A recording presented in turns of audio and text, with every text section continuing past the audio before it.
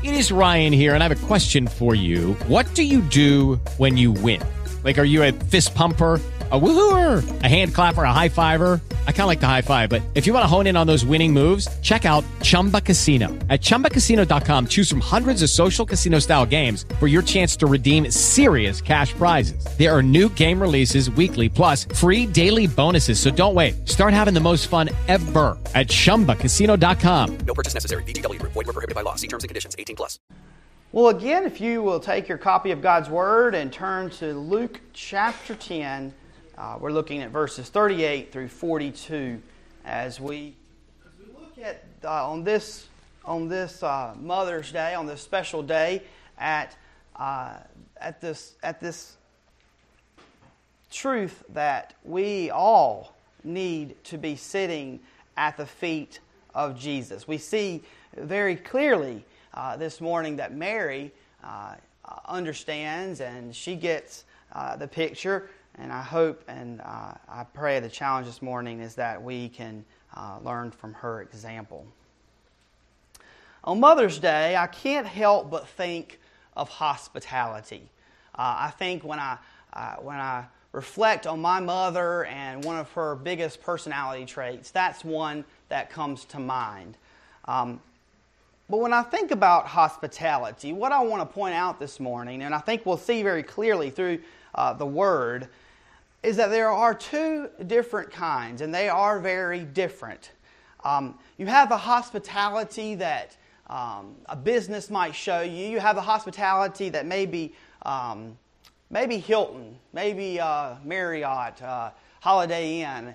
We all have those hotels that we run to when we are looking to make a reservation. Sometimes it's just finding the cheapest one or the most affordable one. And sometimes if we are going on vacation and we want to make sure that we're pampered a little bit, we actually pick hotels because of how much hospitality they show, how much they reveal to us, and what their priorities are.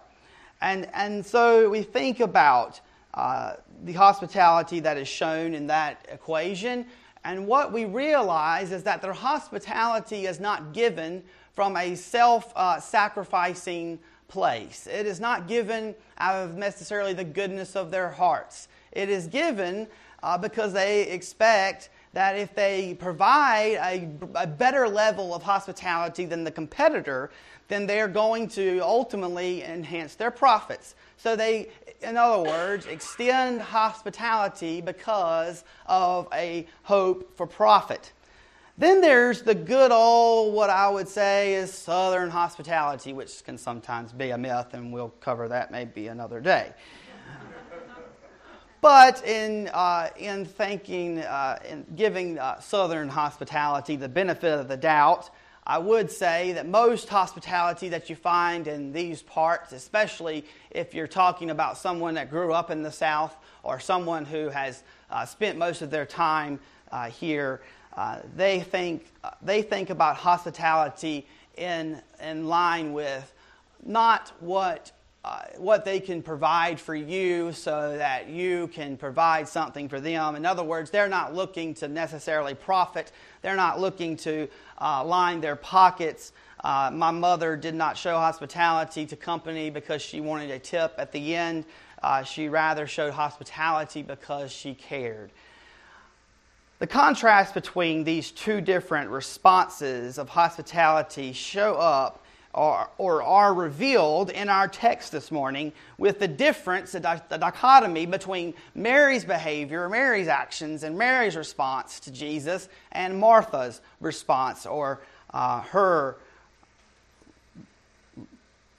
relationship with Jesus.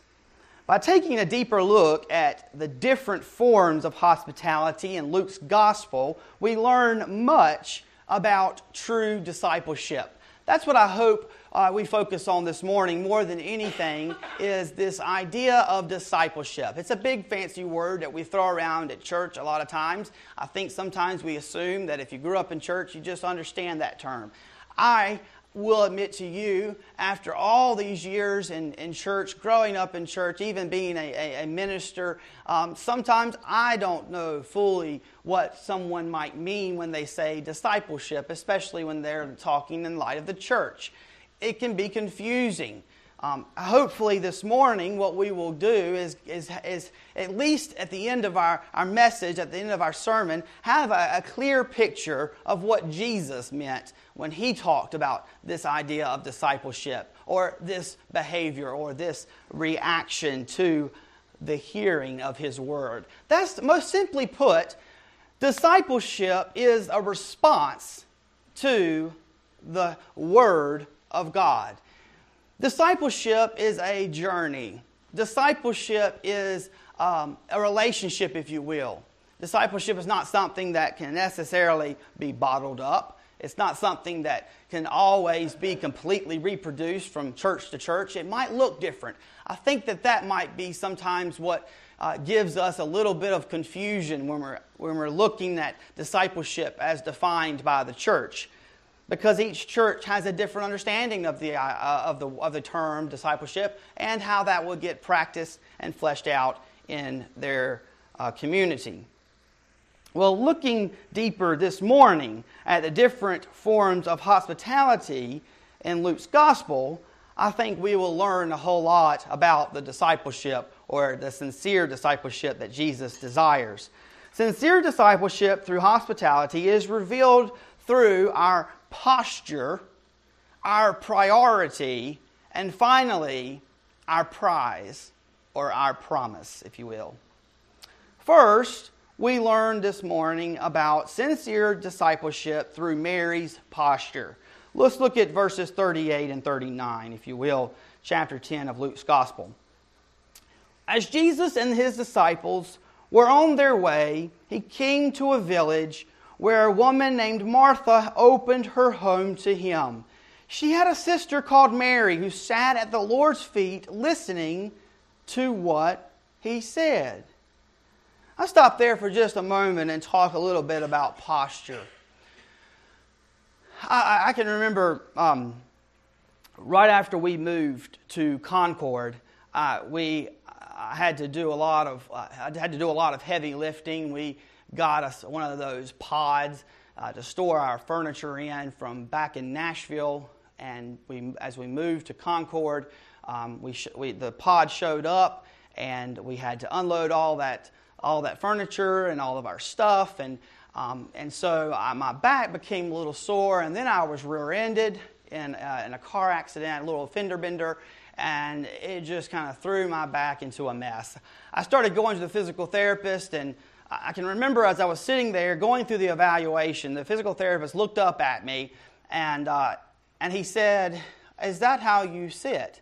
And how do I sit? I mean, I don't understand. I mean, what do you mean? Yeah, I mean, this is how I sit. I wasn't really aware. And then he proceeded to talk about my posture. And he began to talk to me about this idea that if I wanted to see my back improve, the first thing I was going to start working on was my posture, and that it was perhaps some of my problems was not coming from the accident, and maybe not even from the heavy lifting, maybe bad posture lifting, but bad posture just in general. He asked me, did I have an office job, or did I work with my hands? And I said, well, I'm a minister, and so I do sit at a desk a lot. I look at a computer screen, and again started and things started adding up to this physical therapist, and so he gave me several different tips and tools to work on my posture. And sure enough, over some time, I do believe I noticed some difference. Now, I will say that it's not completely healed, and that's probably because I'm not following the directions of the posture that was given to me by my physical therapist. But that's another question for another day. After all, I did spend a lot of money on that physical therapist. You would think I would actually follow what he told me to do. But you know how it is, especially with us men. We don't like to actually follow what the doctors tell us, even though we'll pay a lot for their advice. I want you to look, though, this morning at the posture that Mary takes. Take a look at the position that she puts herself in. It reveals a lot about the devotion she has for Jesus. It sets the tone, if you will. It shows us how to respond correctly when we encounter Jesus, when we encounter God, when we encounter the Holy Spirit. The kind of posture we take is going to have a lot to do with how we receive the Word. If we have a posture, if we have poor posture, if you will, we're probably going to encounter God, and we're going to come away with all kinds of presuppositions of how we ought to be in control, or how we're going to take what He said with a grain of salt. Maybe we won't even listen because we don't have the right kind of posture. But Mary, on the other hand, she understood that when she came into contact with God, when she came into contact with Jesus, that she must fall to the ground, literally at the feet of Jesus. And what this does is it shows us a level of submission. A level of submission that each one of us has to have if we're ever going to allow discipleship to take root in our hearts and in our lives. If we're going to allow the will of God to be what conducts our life, if we're going to live according to the Holy Spirit's guidance, we must make sure we approach His Word, we approach the hearing of His Word, the listening of His Word with a level of submission. Understanding that we are not in control. Understanding that we must put aside our desire, maybe even to be right. Maybe our desire to have everything be logical. Maybe our desire to even have the answers. After all, Mary doesn't necessarily approach Jesus and submit to Him because she liked what He had to say. Rather, it says that when Martha found Mary, she was already sitting there at Jesus' feet. Her submission to Jesus, her posture takes place first. Then she begins to listen. Then she begins to hear His Word. After noticing her posture, note her actions.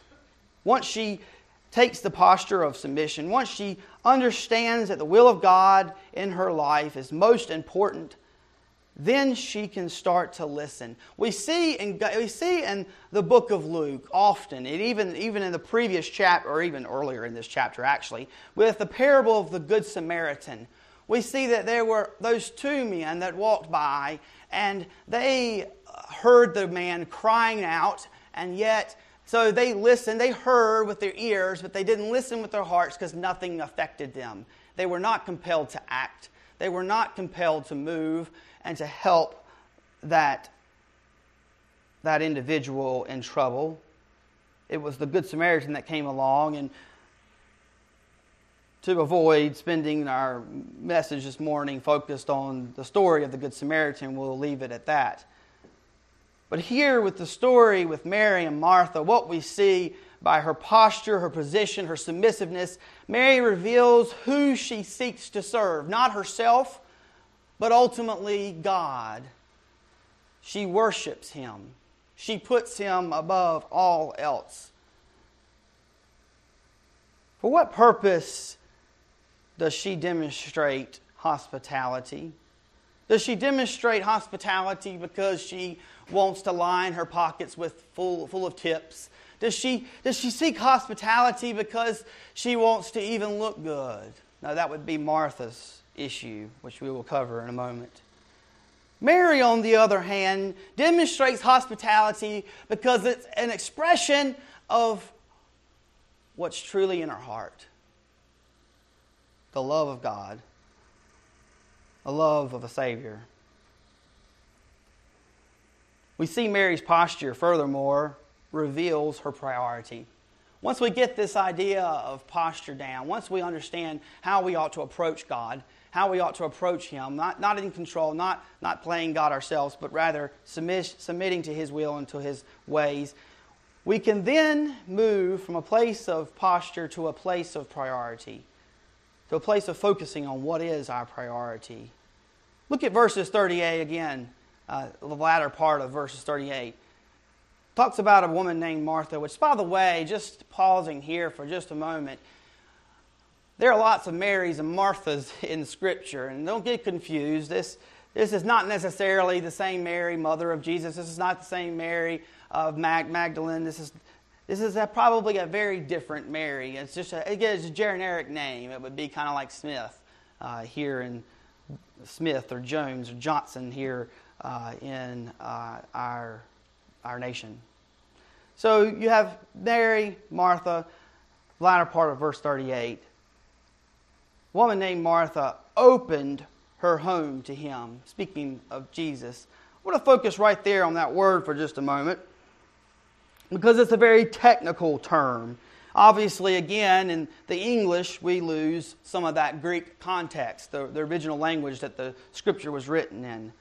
That word, opened her home, roughly in the Greek, is translated apodoxomai.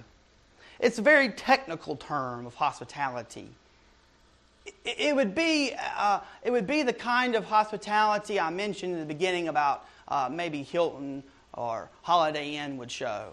It's the kind of hospitality that ultimately serves to host a traveler or an independent patron. Almost, again, as she was offering up her house to a guest, a passerby. Martha's hospitality focused on looking good for Jesus. She ultimately became distracted by doing. Hospitality baskets or refrigerators are often present in those hotels I mentioned. If you go to Hilton or maybe even some of the nicer hotels, you'll learn real quick that those hospitality baskets, those hospitality refrigerators do not come free. I can remember years ago, my dad took us to the SEC tournament. It was down in Atlanta, Georgia, when I was a boy. And we went, it was about when Rick Pitino was coaching Kentucky. That's how long, that's the date, dates it a little bit. We had gone and we had gotten tickets through his company, and his because all the tickets were paid for and a lot of the other things were taken care of, my dad, I guess you could say, sprung for the hotel. So we stayed right there at the convention center with the Omni Hotel. And in fact, I believe even the company took care of the hotel, but any of the incidentals, whatever, we were going to have to be in charge of. Well, it was funny. We were standing there getting ready to go out to the game for the last time, and my dad said, "Guys, why don't you look in that refrigerator and put some of those drinks in your pockets and take some of those nabs and some of those candy bars and let's pack them up because I'm sure when we get over to the game, it's going to be expensive, those snacks over there." He got a phone call a couple of days later from his boss. "You spent how much money at that hotel extra on incidentals? What did you buy?" And he continued to tell them about what we did, again, thinking that it was going to be cheaper. Those hospitality baskets, again, it's funny that they even would call them a hospitality basket. It's so far into some of the understanding I think we, especially here in the South, have of this idea of hospitality. Martha's hospitality, again, is similar in nature. It focused on looking good for Jesus, looking better than her sister. She wanted to one-up her sister.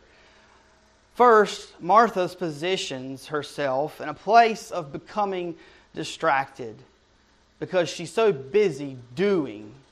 The rest of that scripture goes on to say, verse 40, picking up in verse 40, "But Martha was distracted by all the preparations that had to be made. She came to him and asked, 'Lord, don't you care that my sister has left me to do the work by myself? Tell her to help me.'"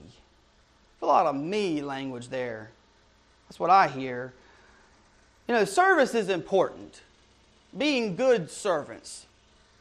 is important, but not at the expense, never at the expense of relationships.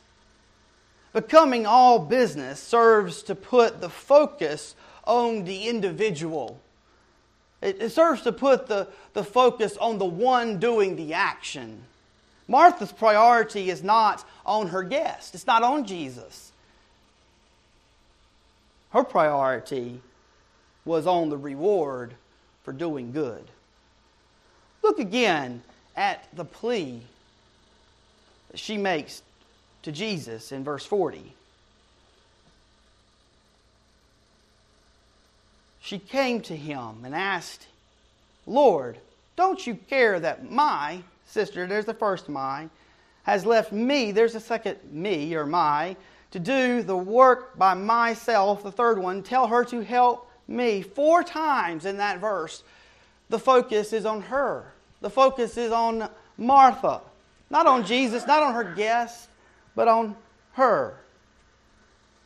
Her hospitality is a response from a need to be on top, to be king of the hill. Authentic discipleship seeks Jesus and a relationship with Him as the only priority.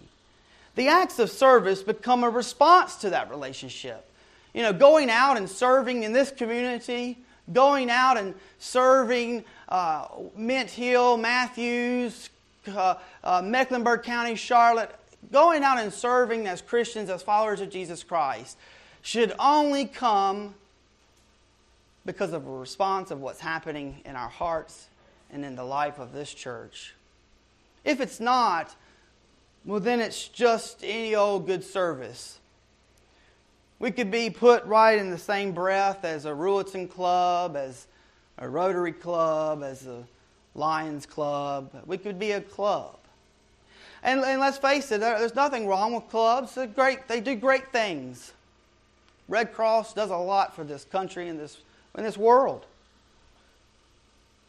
But it doesn't have at its core a relationship with God Almighty. That's what separates us as Christians, as followers of Jesus Christ. That we have a relationship with Him. And then we serve. Then we do good works. Discipleship extends a very specific prize or promise. We've seen the posture, we've seen priority, and how they reveal ultimately the level of focus that we ought to have or should have on Jesus Christ and His presence in our lives. That's often in what we prize or what we promise, what we commit to as a result of sincere discipleship. As we close out our text, look at verses 41 and 42. Jesus responds to her. He says, Martha, Martha, the Lord answered, you are worried and upset about many things, but only one thing is needed. Mary has chosen what is better, and it will not be taken away from her.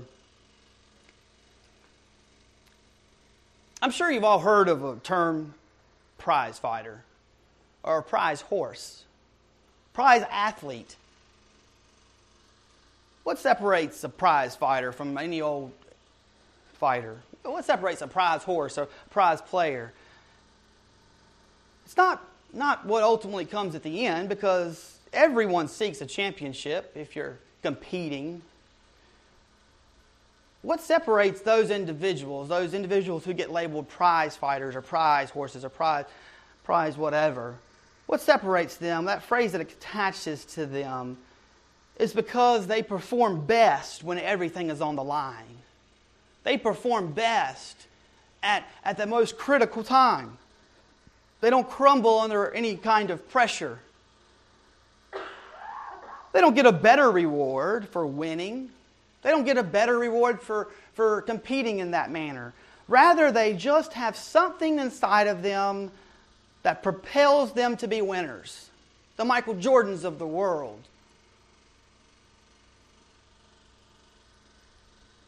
Individuals who perform in that way, in that manner, they do so because of something that exists deep down inside of them, the competitive nature, some people will describe it as. It's not because of what they ultimately get in the end. In fact, I think if you took someone like Michael Jordan, you put him on a playground, and you said, we're not going to give you anything at the end of this game, he's still going to compete just as hard as if he was playing in the NBA Finals. It's because something exists. He plays for a different reason, a higher purpose, if you will. He gets in that zone. That's the way, ultimately, we are called to as God's children. We're called to be prize fighters, if you will. To find something within ourselves, a level of discipleship, a level of commitment that goes beyond what kind of reward or what kind of response we may get at the end. We do it because it's a response, a reaction to what we claim exists in our hearts and in our lives. Jesus doesn't tell Martha to stand down because he doesn't recognize her desire to do some kind of good. He recognizes she wants to do good. In fact, he says she's so worried about it. He recognizes her faith DNA, or lack thereof. Lack of a genuine faith DNA, if you will.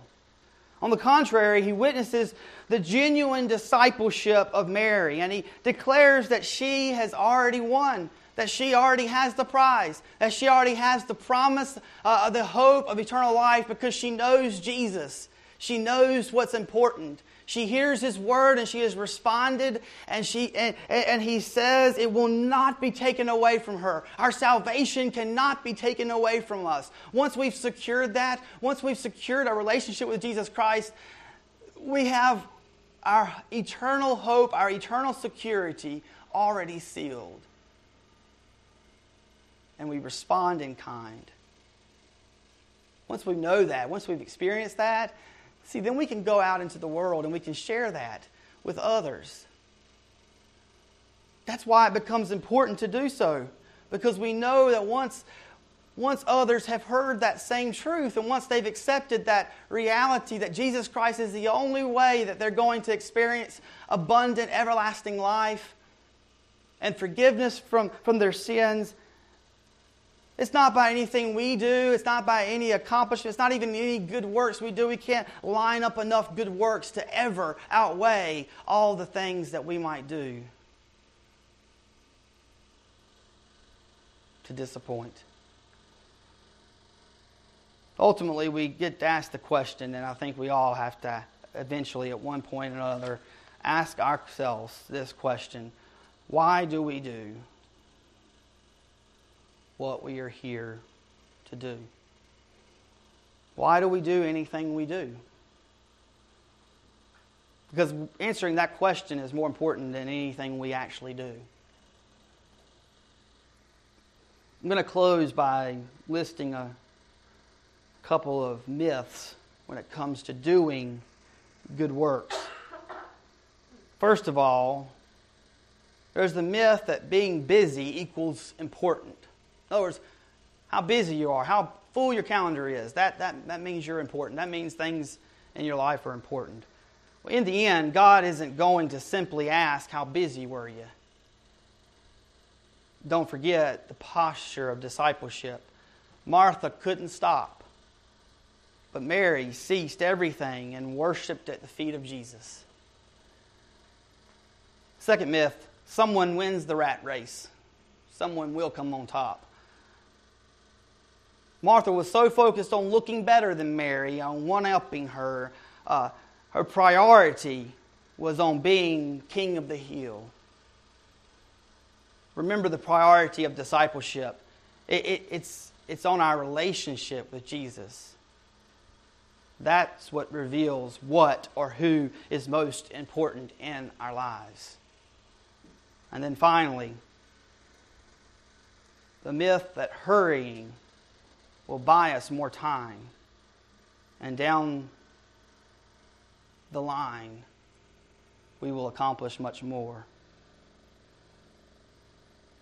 Or maybe you've heard it this way: downtime is wasted time. You ever heard of a Sabbath? We've lost that. That's for another day. There will come a time in our lives where we approach the end of the line. We don't know when that's going to be. None of us do. When the final bell is going to be rung, when the game is going to be over, the clock, the buzzer is going to go off. What will be our prize?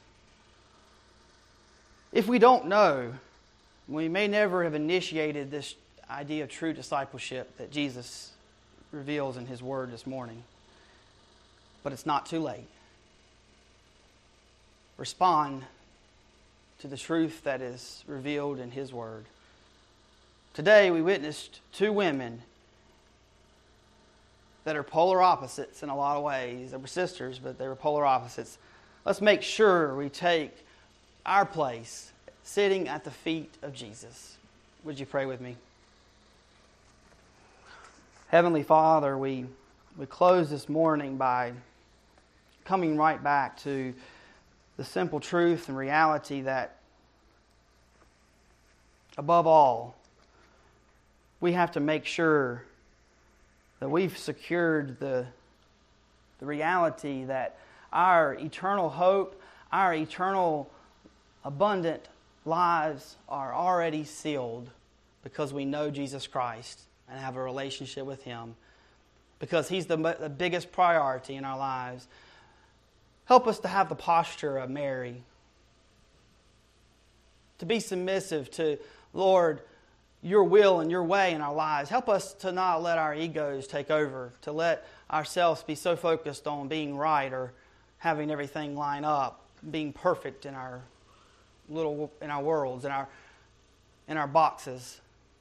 Help us to unbox in Your Holy Spirit and let it pour out from every pore and soul of our body. Help us to understand the priority that Mary had, that she put everything on the relationship she had with Jesus Christ, that nothing came before that priority. And finally, this morning, as we see the difference between Mary and Martha, we see what she prized. We see what each one of them prized, which each one of them experienced promise. Help us to cling to that everlasting truth of hope. Hope of eternal, abundant life. We pray all of this in Jesus' name. Amen. Lucky Land Casino, asking people, what's the weirdest place you've gotten lucky? Lucky? In line at the deli, I guess? Aha, in my dentist's office.